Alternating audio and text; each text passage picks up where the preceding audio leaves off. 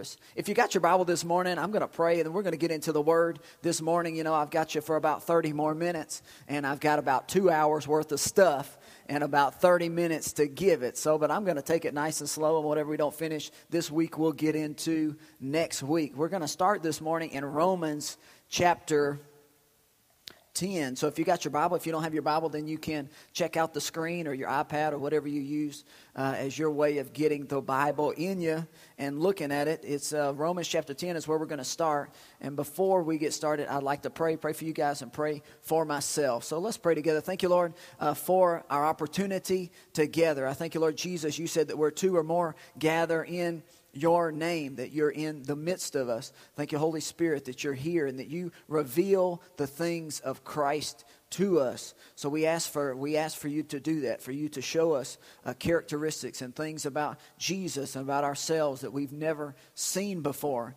And we ask for your word to be planted in our hearts and for it to grow up and produce fruit in our life, not just for us, but so that we can reach our generation. And I thank you, Lord, for the opportunity to speak this morning. I ask for you to give me words, not my words, but your words from heaven. I thank you, Lord. I ask you to give every person here ears to hear what you're saying, eyes to see what you're doing this morning. In Jesus' name, everybody said, amen. Praise God. So Romans chapter 10, if you've been here the past couple of weeks, we're in the middle of a series called The Master. And what we're looking at is Jesus is the Master. The Bible says that he's Lord of the earth. He's Lord of things over the earth. And it actually says he's Lord of things under the earth. That at the name of Jesus, every knee will bow, every tongue will confess, even demons. The Bible says tremble at the name of Jesus. He's the master of everything. He's the master of all, master of the universe. But not just him being the master, but actually we've been talking about whenever he moves in us, whenever you ask Jesus to come into your heart, if he's master of everything, he moves on the inside of you, then he causes you to master, or he wants you to learn how to master your emotions, master your mouth, master your thoughts. I mean, I don't know, that can be a big deal. Mastering your finances, or mastering how to be a good dad or a good husband or a good wife.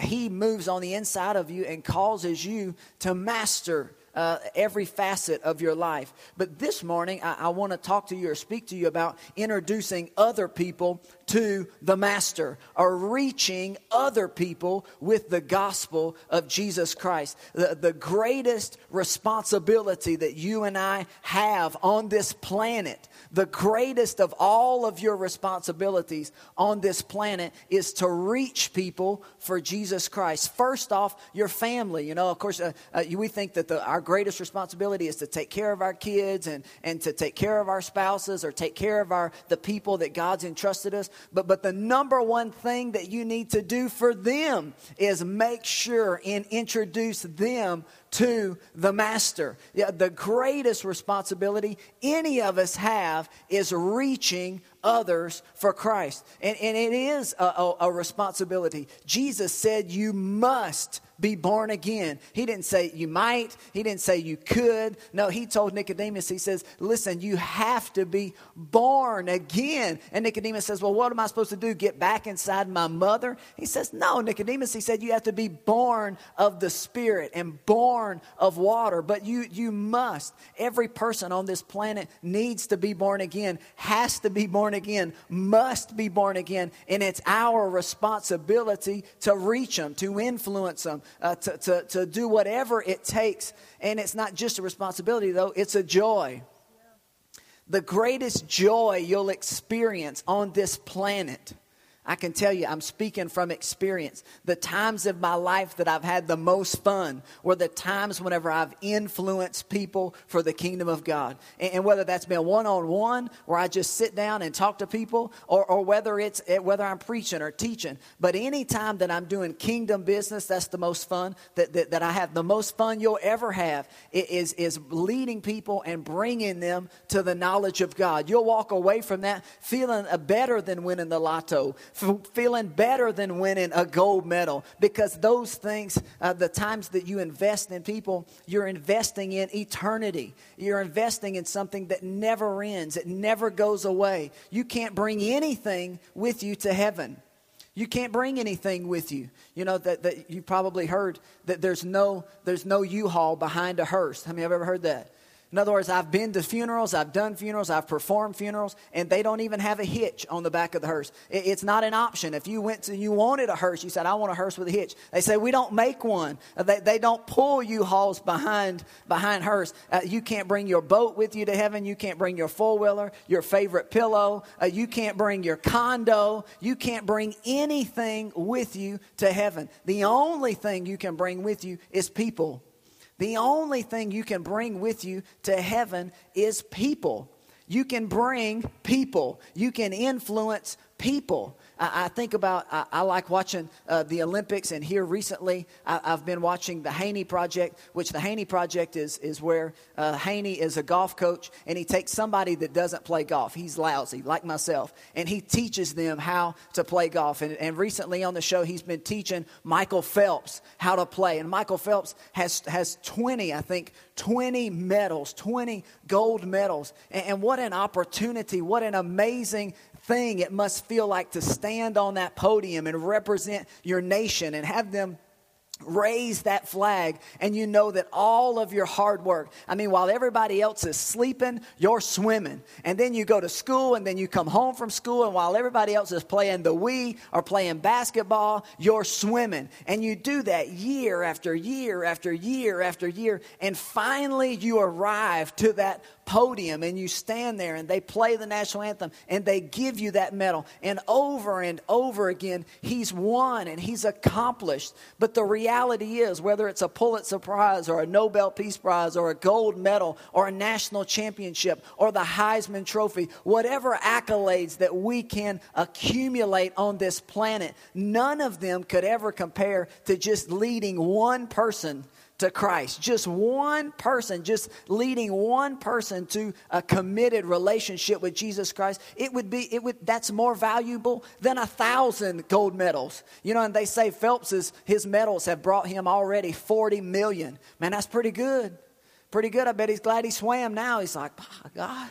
The backstroke was worth it. It was all worth it. I got 40 mil. I mean, there's nothing wrong with that. And I certainly don't demean effort and pouring your life into something. Listen, Jesus, he came and he gives the parable. He says that there was a king, and he entrusts to these three men. He says, to you I'm going to give 5 talents, and to you I'm going to give 3 talents, and to you I'm going to give 1 talent. And the Bible says he went away for a season. Then he comes back and he says, what did you do with the 5? And the man with the 5 says, well, I made 10. And the guy says, right on, great. You made 5 extras. What'd you do with the 3? He says, well, I made 6. I doubled mine. He said, great. That's awesome. What'd you do with the 1? And the man with the 1, he said, I thought you to be a hard person, and I was afraid. So I hid my talent. I didn't do anything with it. So Jesus said, he says, well, I'm going to take your 1 away, and I'm going to give it to the person with the 10. What's the point of the story? Well, to me, is everybody's got something.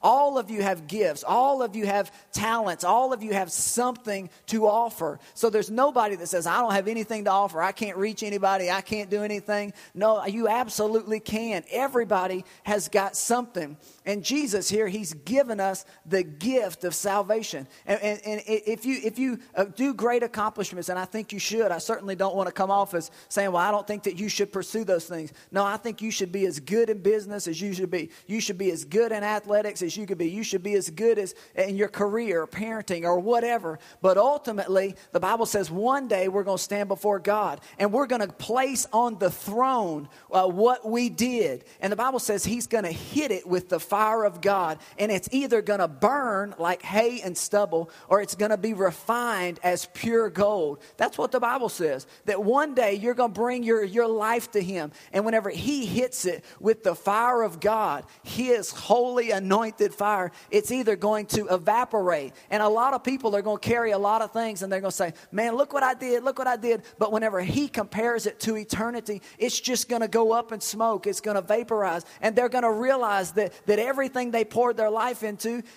nothing wrong with it. It's good. But a lot of it is just a distraction. But you can have him hit it, and then all of a sudden the Bible says that it'll be refined as pure gold. In other words, his fire is going going to burn off all of the bad stuff and just going to leave. I don't know if you've ever been to a refinery. My uncle works in a refinery, and I like to go tour it, and they give you those glasses, and they heat this metal up, and all of the bad stuff bubbles up to the top, and they scrape all of that off, and then they pour that precious metal into pure blocks. And whenever God hits our life, everything that didn't matter is going to vaporize. But the stuff that did matter, the people that we reached, it's going to be refined and it'll be worth it.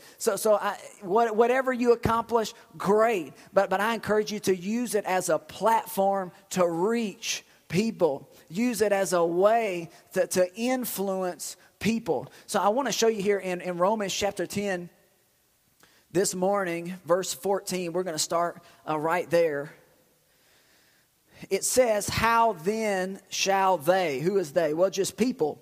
It says, how shall people call on Jesus in whom they have not believed? And how shall they believe in him whom they have not heard? And how shall they hear without a preacher? Now here he says, listen, how are people going to know unless somebody tells them? Somebody has to let them know. And it says, how will they hear without a preacher? Now the word preacher here, we think of a preacher. Like, are you the preacher? Are you the preacher? That's what people say to me. Are you a preacher? Are you a preacher? I heard you's a preacher. Are you a preacher? Whenever I go to Mississippi, all my kinfolks know me as, oh, he's a preacher. They introduce me as, oh, he's a preacher. Oh, he's a preacher. This is my cousin. He's a preacher. This is my nephew. He's a preacher. But the word here, preacher, is not just a preacher. The word preacher here actually means to herald or to proclaim or to publish. That's what it means. So he's really not talking about a ministry gift here. He's saying everybody has a personal pulpit.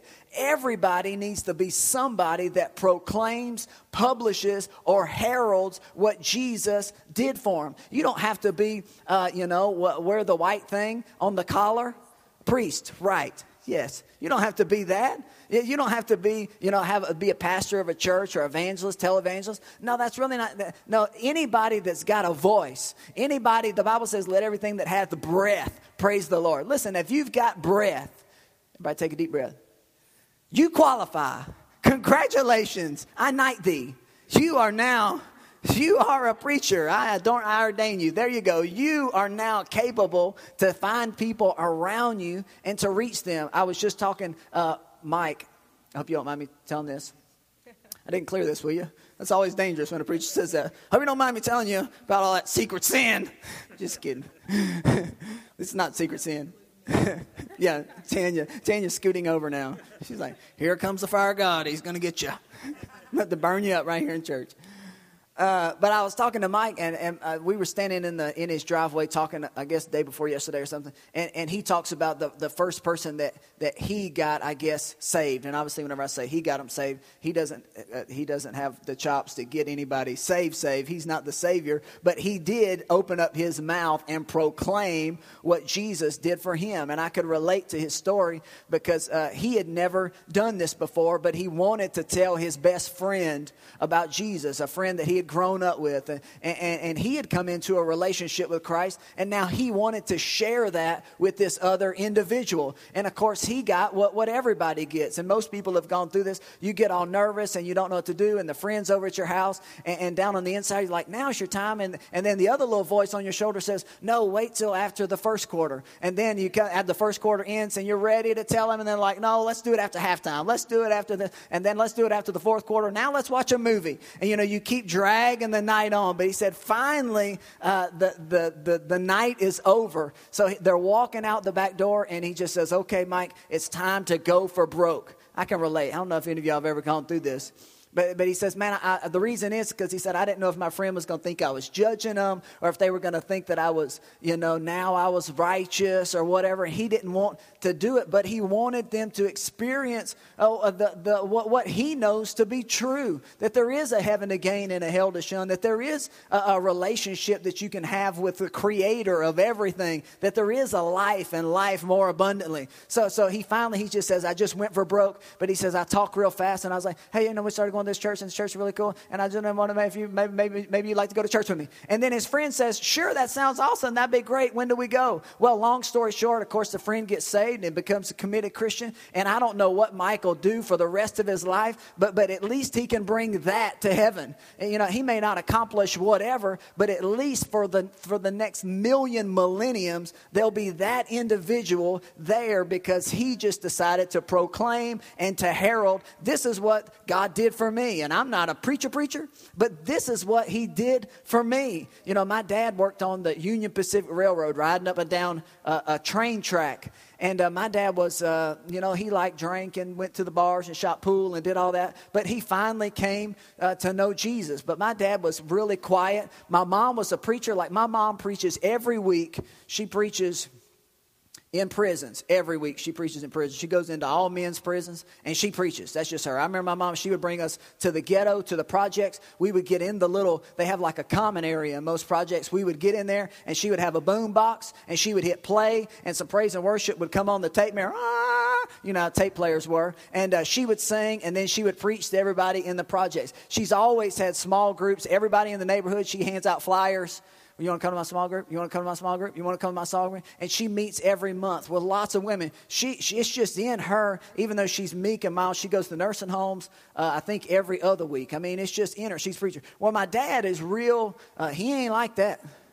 He ain't like that. I mean, my dad, if you goose him, he'll knock you out. Like if you come up behind him and goose him, he will turn around and clean your clock. I mean, he was just kind of rough and tough. And yet at his funeral, all of these people came. I mean, people after people after people. And come to find out, while sitting on a train or while walking up and down the tracks, he would just share his life and say, you know what, I used to be like this, but you know, my wife kept praying and I finally made it to church. And, you know, that's the best decision I ever made. I used to be like this, I used to be like that. Listen, my dad is the furthest thing from a preacher, but his funeral and then another guy's funeral, I'll never forget going to Steve Sweezy's funeral. Steve didn't have no money and you would never know it just by looking at him. He drove like a little white Ford Ranger, and yet I showed up for Steve's funeral and hundreds of people standing room only. Steve was a black guy, a wonderful guy, but you just thought he was just regular. He was just Steve.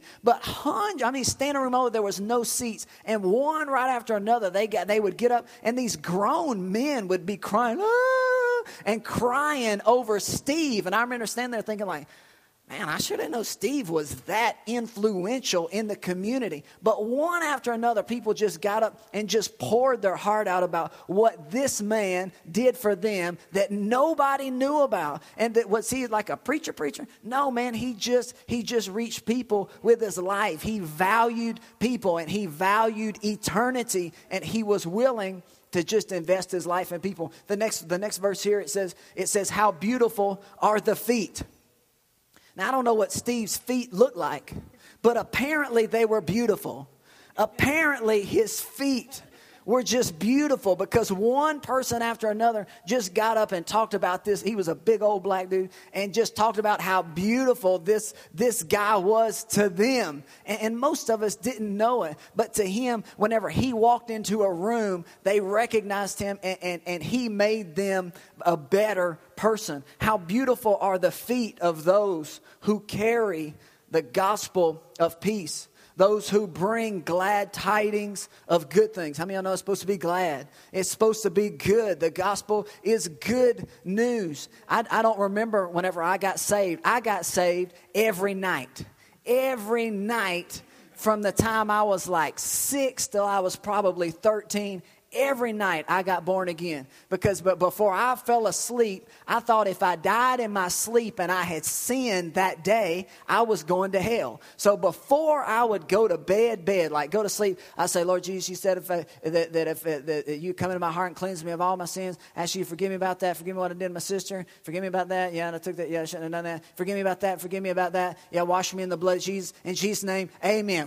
I can go to bed now. If a robber comes in and kills me, I'm good. I'm out of here. And so every night I got saved. So I don't really remember some beautiful feet on some guy.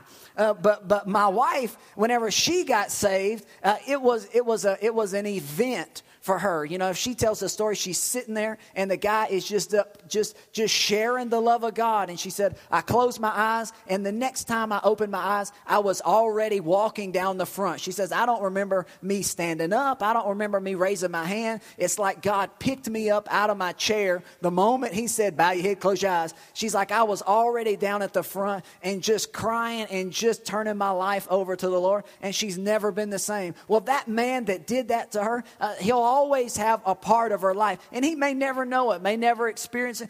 It won't be till heaven that one day a girl from Lake Charles will walk up and say, you know, you don't know who I am, but I was sitting in service and you just became beautiful. The message that you were giving me of good news, glad tidings, it changed my life, and this is what you did for me. And now, he'll probably never win a gold medal, but that's gold, baby. That's pure gold. That's greater than anything you could ever accomplish on this planet. I want to look at Luke chapter 5, and I've got to... How many of y'all out there? Y'all alive? Praise God. Luke chapter 5, I want to read this story to you. Because here in Luke chapter 5, the title, I guess you could say, of my message this morning is Bass Master. Now, the reason Bass Master is because Jesus likens reaching people as fishing. That's what Jesus said. Jesus said if you're going to reach people, it's going to be like fishing. And I don't know if you know anything about Bassmasters, but Bassmasters is to fishing what the PGA is to golf, the NFL is to football, the NBA is to basketball. If you make it to the Bassmasters, you have arrived in the fishing world. Now, I don't know how many of you are aspiring right now to arrive in the fishing world. But if you want to arrive, you have to be a bass master. Recently, my wife and I, we live on the Calcasieu River. And man, I just noticed that there was just boats going back and forth. I was like, man, what is going on at the river? And so I started asking around, like, what's the deal? And they said, oh man, Bassmasters is on Calcasieu River. Bassmasters is on Calcasieu River. And he said, are you going to go out there and watch them fish? And I thought, no, I ain't going out there to watch them fish. But I'm kind of familiar because my little boy, Noble, he likes to watch fishing on TV. It's not my favorite thing to watch, but Noble likes to watch fishing because some of these guys are so charismatic about fishing. Like Kevin Van Dam, whenever he catches a fish, I mean, he acts like he just won, like he just KO'd somebody in the ring. He's like, ah! And he holds that fish up. He's like, ah! No joke. I'm not joking. You can Google him. I mean, whenever this guy catches a fish, when Kevin Van Dam catches a fish, he goes ape doo-doo. I mean, he goes bananas. He goes crazy. Ah! Why? He's like, I just landed this fish. I mean, he is so excited. They've got another guy, a black guy. He's like the Tiger Woods of bass fishing. And whenever he catches one, he's the same way. He just goes crazy over catching or landing this fish. How many of y'all know we should be like that? Come on, whenever we land somebody for the kingdom, these guys get so excited about these fish that they're going to weigh and then eat. But I mean, they get so pumped up. So anyway, so these guys are running up and down once I found out who they are. So I start watching. And sure enough, man, these really nice boats, and it's got decals and sponsors all over it. I mean, the whole boat's covered in sponsors, and the guy driving the boat, he's got on, his fishing jumpsuit or whatever it is that he's got on. It's like a onesie. Yeah, it's like a onesie. You zip it up. But he's got decals all over. All those decals are his sponsors. How do you get sponsors? Well, he's so good at fishing, people pay him. People sponsor him. And to me, I think about Jesus. And a lot of people are like, won't God ever do nothing for me? What do you ever do for him? I believe if you'll get busy working for him, he'll just slap sponsors all over you, that you just have sponsors. Don't you know that Billy Graham, one day he's going to show up to heaven, and his whole boat's going to be covered. They can't even find a place to put the sticker. But not just him. You know, the man that led Billy to the Lord, nobody knows his name. Nobody thinks about him. But somebody led little Billy to Jesus. In some Sunday school class on the backside of nowhere, somebody led that man to the Lord. And he's got one more sponsor than Billy, because he's got all of Billy's sponsors all over his boat. But then he's got this other big one. He's got a big sponsor. So these guys are running up down the boat, covered in sponsors. And what are they doing? They're going fishing. They're pursuing a fish. And here in Luke chapter 5, Jesus comes up to these men. And he's going to talk to them about fishing. I remember going fishing. I grew up fishing with my dad. But I didn't really fish. I just sat in the bottom of the boat. And I'd get really bored. Have you ever been fishing and you ain't catching? I mean, I know sometimes you go fish, you don't catch something. Listen, sometimes you may go a period of time where the people you're trying to influence, that they reject it. They really don't receive it. You know, I was talking to Tanya out there, and she say, man, I've been trying to invite this person to church. I've been trying to invite this person. And they may shut you down for a year, and you feel like they just ain't biting. They just aren't biting. It's not working. But then the next day, you'll land them. They'll get in the boat, and the rest will be history. So most people that fish, they're used to not catching. But they don't stop fishing. They keep catching. Baby, these suckers run up and down the river. I mean, I've been with my dad many times. We didn't catch nothing. And the only thing that would make fishing somewhat doable for me was Little Debbie. That's it. That's all. That for me, fishing, I equated fishing with Little Debbie. I just found out that Dave's dad worked for Little Debbie. How many years, Dave? 18 years he worked for Little Debbie. It was like my hero. I couldn't believe it. He told me that. I was like, man, your dad worked for Little Debbie for 18 years. Oh, my God, I grew up with you. I grew up with your daddy. Not that his daddy's Little Debbie, but I was like, man, I grew up with you. I watched Doogie Howser and the Wonder Years with you. Man, we like have a kindred spirit now. Because I just remember sitting in the bottom of the boat, and you open up the ice chest, and you know, the ice is melted. And and you got a sandwich in there that your dad made. You know how dads make sandwiches. You know, there's like no mayo, and then you hit a bomb. It's just like a big bomb of mayo. And the bag got half closed, and now it's got some water in it, so it's like half soggy. But you've been out on the water for like 3 hours. How many of y'all know if you've ever been around the water, it just makes you starve. You're just like, oh, my God, I could eat the carpet. And so you open up the ice chest, man, and you get out the soggy sandwich. You don't care, man. You're eating it. It's delicious. And then you get out the zebra cakes. And the thing was, I bought some zebra cakes for Man Day, so I brought them. How many of y'all ever had zebra cakes? We don't even know what they're made of, but man, the outside's kind of plasticky, but it doesn't matter. They're good. You peel the outside off first, and you eat that first. Then you open it up, you lick the center out, and then you eat the cake last. That's how you eat a zebra cake. But I remember you open up the ice chest, and you get out the sandwich, and you get out the zebra cakes. And that, for me, that was fishing, just sitting in the bottom of the boat, just eating. Yes, our Star Crunches. And whenever I'd be ready to go, I'm ready to go, this is boring, he'd just throw me like another Star Crunch. Like, here, this will tie you over for another 15 minutes. And he'd keep fishing. And he would have rod after rod. He'd have like 6 rods.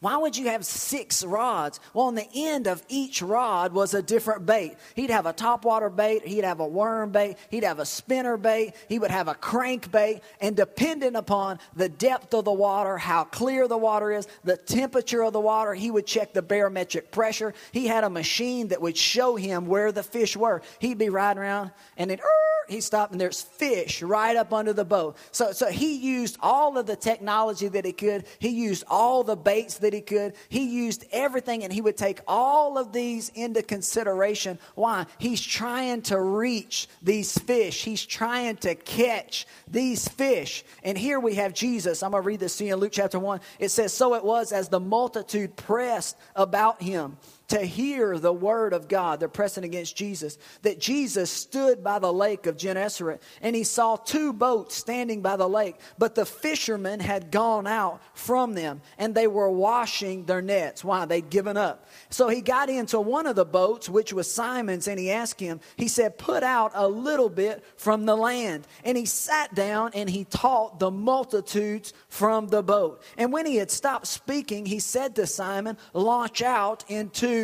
the deep and let down your nets for a catch. But Simon answered and said to him, he said, Master, we've toiled all night long and caught nothing. Nevertheless, at your word, I will let down the net. How many of y'all know that there'll be times that you'll just have, just down on the inside, you know that you're supposed to reach out to someone or to say something. And we want to make excuses. We say, no, they're not going to do this, or no, they're not. And we make excuses. But Jesus down in the inside, he says, no, I'm telling you, this is your moment. Launch out. I know you haven't caught this person before, but hit them again. We went and did beach sweep 2 weeks ago, and we were catching, and we're picking up all the trash on the beach across from Steamboat Bill's, and we had picked up, I think, maybe 6 5-gallon buckets, and we dumped them in the bags, and we were going to have, I wanted to get 12 5-gallon buckets of trash off the beach. I thought that'd be awesome. That'd be 60 gallons of trash. So we empty all our buckets, and I set out again, and I'm going, and I'm walking, I'm picking up trash, and there's a guy sitting on the bench, and immediately I'm like, don't talk to him. Your bucket's half full, and you need 5.5 more buckets to meet your trash quota that you imaginarily made up in your brain. It's not like the trash gods or something we're going to try and hold you to it. But I had this in my brain. I really want 12 things. But this guy's sitting there all by himself. So I'm kind of like, I'm not going to do it. Not going to do it. So I walk past him, and I kind of feel like, oh, man, you should just talk to him, just whatever. So he reaches out to me, and he says, hey, how are you doing? And I said, oh, I'm doing good. How are you doing? He says, oh, I'm doing good. He says, I just want to thank you for picking up the trash on our beach. He says, more people need to be, they need to go around be doing this. So I'm like, yeah, we there's kids on the beach and there's glass, so we're trying to help out or whatever. So I sit down, and I guess I end up sitting there for probably 30 or 40 minutes. I think some of my my beach sweeper people that are helping me were like, preachers over there pretend preaching to somebody. We got stuff to pick up off the beach. But I was just sitting there, and his name, he said, my name's Walter. He said 34 years ago, I left Lake Charles. He said, I was a burden on my mom, and I was getting in trouble with the law. So he said, I moved to Seattle, and I started painting boats for the Navy. And he said, for the last 30 years, I've been painting boats for the Navy, living in Seattle. I said, man, you're a long way from home. He said, yeah, but he said, there's something happened. He said, whenever I was 30 years old, he said, I was acting like an 18-year-old, and I was going out and I was partying, and I wasn't right. And he said, one night I just broke. And he said, I just sat on the floor in my bathroom, and I just cried out to God, and I said, God, just help. And he said, the next day I woke up, and he said, it was like I was a different person. He said, I went to work, and he said, I became their best employee. Everybody wanted me to run their crew. And I saved the company all kind of money. And he said, my life's just changed from that point. And he said, now at 55, he's 55, he had a nice car with nice rims, and he had nice shoes, and he had on a leather hat, And he's sitting there, he says, now at 55, I just come down here, and sometimes I just watch the beach, and I watch the waves roll in.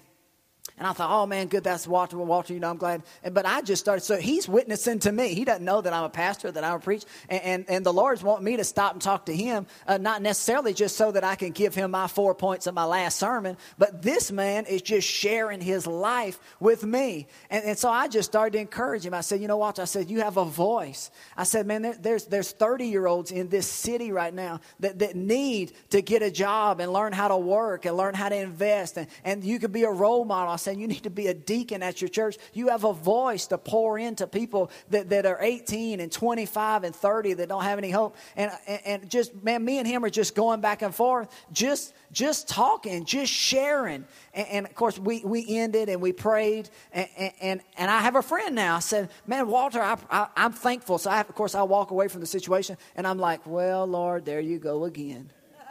There you go again, Lord. I'm thinking that it's going to be one way, but it turns out to be something totally different. God just uses people, even preachers. He uses people to reach preachers. And that's just the way that God is. Here we have these men here. I've got to finish. He says, launch out into the deep, let down your nets for a catch. But he said, we've been going through this all night long, but we will, at your word, I will let down my net. And when they had done this, they caught a great number of fish, and their net was breaking, so that they signaled to their partners in the other boat to come and help them. My wife and I thank God for partners that we can call on that just help us. Say, man, we need help. Thank God for partners that will help bring in the fish. They came and they filled both of the boats so that they began to sink.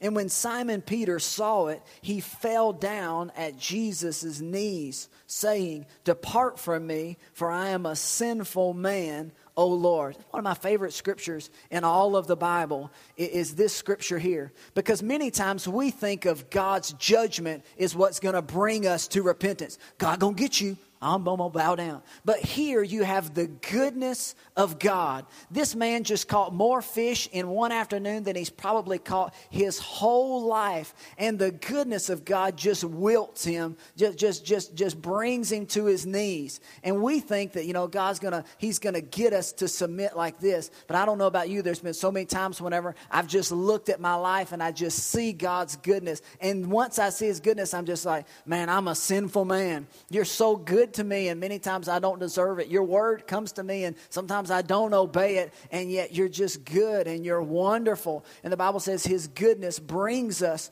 to repentance. So he just falls down and he wilts, and he says, "Depart from me, I'm a sinful man." But he and all who are with him were astonished at the catch of fish what they had taken. And so was also James and John, the sons of Zebedee, who were partners with Simon. And Jesus said to Simon, "Do not be afraid. From now on, you're going to catch men." So when they had brought their boats to the land, they forsook all and they followed him. Here, Simon Peter, the Lord Jesus just looks at him and he says, "Listen, the things that you've learned your whole life about fishing, you're still going to use those, but it's just going to be different. You were using nets sometimes. Sometimes you use a hook. Sometimes you use shrimp. Sometimes you use, squid. You got different methods of reaching people. He says, I'm going to show you how to reach and influence your generation. Sometimes, here at the church, that I believe the Lord has different nets for us to use and reach people. You guys have different bait that I don't have. Some of you are raising teenagers. I don't have any teenagers. I can't relate. I was a teenager and a knucklehead at that. But I can't relate to raising teenagers. Well, you've got bait that I don't have. Some of you have gone through, miscarriages or abuse or abortions, things that you've gone through and you've been healed. I don't have that bait. It's not in my tackle box. I don't have it. I'll never have it. I'm not getting pregnant. Amen. High five on that. It's not in my box. It's not in my tackle box. I don't have that bait. But God's given you bait supernaturally. He's given you not just one rod, but another rod and another rod and another rod. And dependent upon the situation, dependent upon the person, dependent upon the time. Everywhere Jesus went, he was using different baits, different ways to influence people. Sometimes he would use healing. Sometimes he would use forgiveness. Sometimes he would use compassion. Sometimes he would just love the hell right out of them. But he knew what to use. And if we'll hearken unto his word, if we'll listen to down here on the inside, he'll show you how to reach people. And at the end of your life, instead of just bringing whatever you feel like you got, you can say, you know what, I have four people that became followers of Jesus because of me. That's what I have. It could be 4, could be 40, could be 400, could be 4,000. To each his own, to whatever level or wherever you start. But I want to challenge you and give you a homework this week. And that is look for opportunities to invest. Oh, I got to go. Jeez Louise. Look for opportunities to invest in people. When you invest in people, you're investing in eternity. When you invest in people, you're investing in heaven. Look for bait. Ask the Lord to show you. How can I, your bait could be buying somebody lunch. Today we're doing a crawfish bowl. Some of the guys go to our church. Some of them don't. What is that? That's just a way to try and influence and bring people to the knowledge of God. I'm trying to get men around other men. So not just the preachers telling them to love Jesus, but somebody else can say, you know what? I've gone through this and now this is how I came out of it. I was addicted. It took me 6 months, but the Lord helped me straighten myself out. So whatever the bait is, I encourage you to start looking for ways to introduce people to the Master. The last thing the Lord told me last night as I was preparing for this, and I had my wife put it on there. I'll just read it to you. It says those who have experienced salvation are in a lifeboat floating in an ocean of souls. I was about to go to bed last night and I said, I want you to add this to the bulletin. The Lord, He just spoke that to my heart. He says, listen, you're in a lifeboat. We just recently went on a cruise and they got those big boats hanging out the side of it. Noble says, what's that for? I'll say, well, the ship sinks. We got to get in there. And his face goes, but thank God there's a lifeboat. Come on, if there wasn't a lifeboat, so sometimes you go through things and you're like, well, man, this is tragic. Yeah, but there's a boat. God, at least you can get in a boat. Noah had a boat, man, and it was a boat that was covered in pitch and probably wasn't very pretty to look at. And the animals probably smelled real rank, but thank God he's in a boat. And he's in a boat, and all of us are in a boat. And there's an ocean of souls around us. Jesus said, look up, the harvest is plentiful. There's plenty of people that need to be reached, and we're in the boat. So what's our job? Well, you got to throw the bait out there. Set the hook. I got to get you in the boat. If I don't get you in the boat, you'll be lost forever. So I encourage you to try and get people in the boat. We've got to pray together this morning. Thank you, Father God, for your word. I thank you, Lord, for the Lord Jesus, you are the master. There's nobody like you. And I know that you're calling us to introduce people to you. Thank God that there is a heaven to gain, a hell to shun, and that you want us to bring to you true riches. And Lord, the only thing we can bring off of this planet is other people. We purpose in our heart this week to use our bait, open up our tackle box, and reach people. Bring them into the boat. Thank you, Lord, for every person here. If you've never been saved before, if you need to be born again, if you say, man, I'm in the ocean. I don't have a boat. I don't have a vest. I'm doomed. If you're here, listen, I'm throwing you a line right now. I've got a jacket. I'm trying to get it to you, trying to get you in the boat. If you're here, you say, I need to be saved. I need to be born again. I need to be rescued. If that's you, I ask you to raise your hand.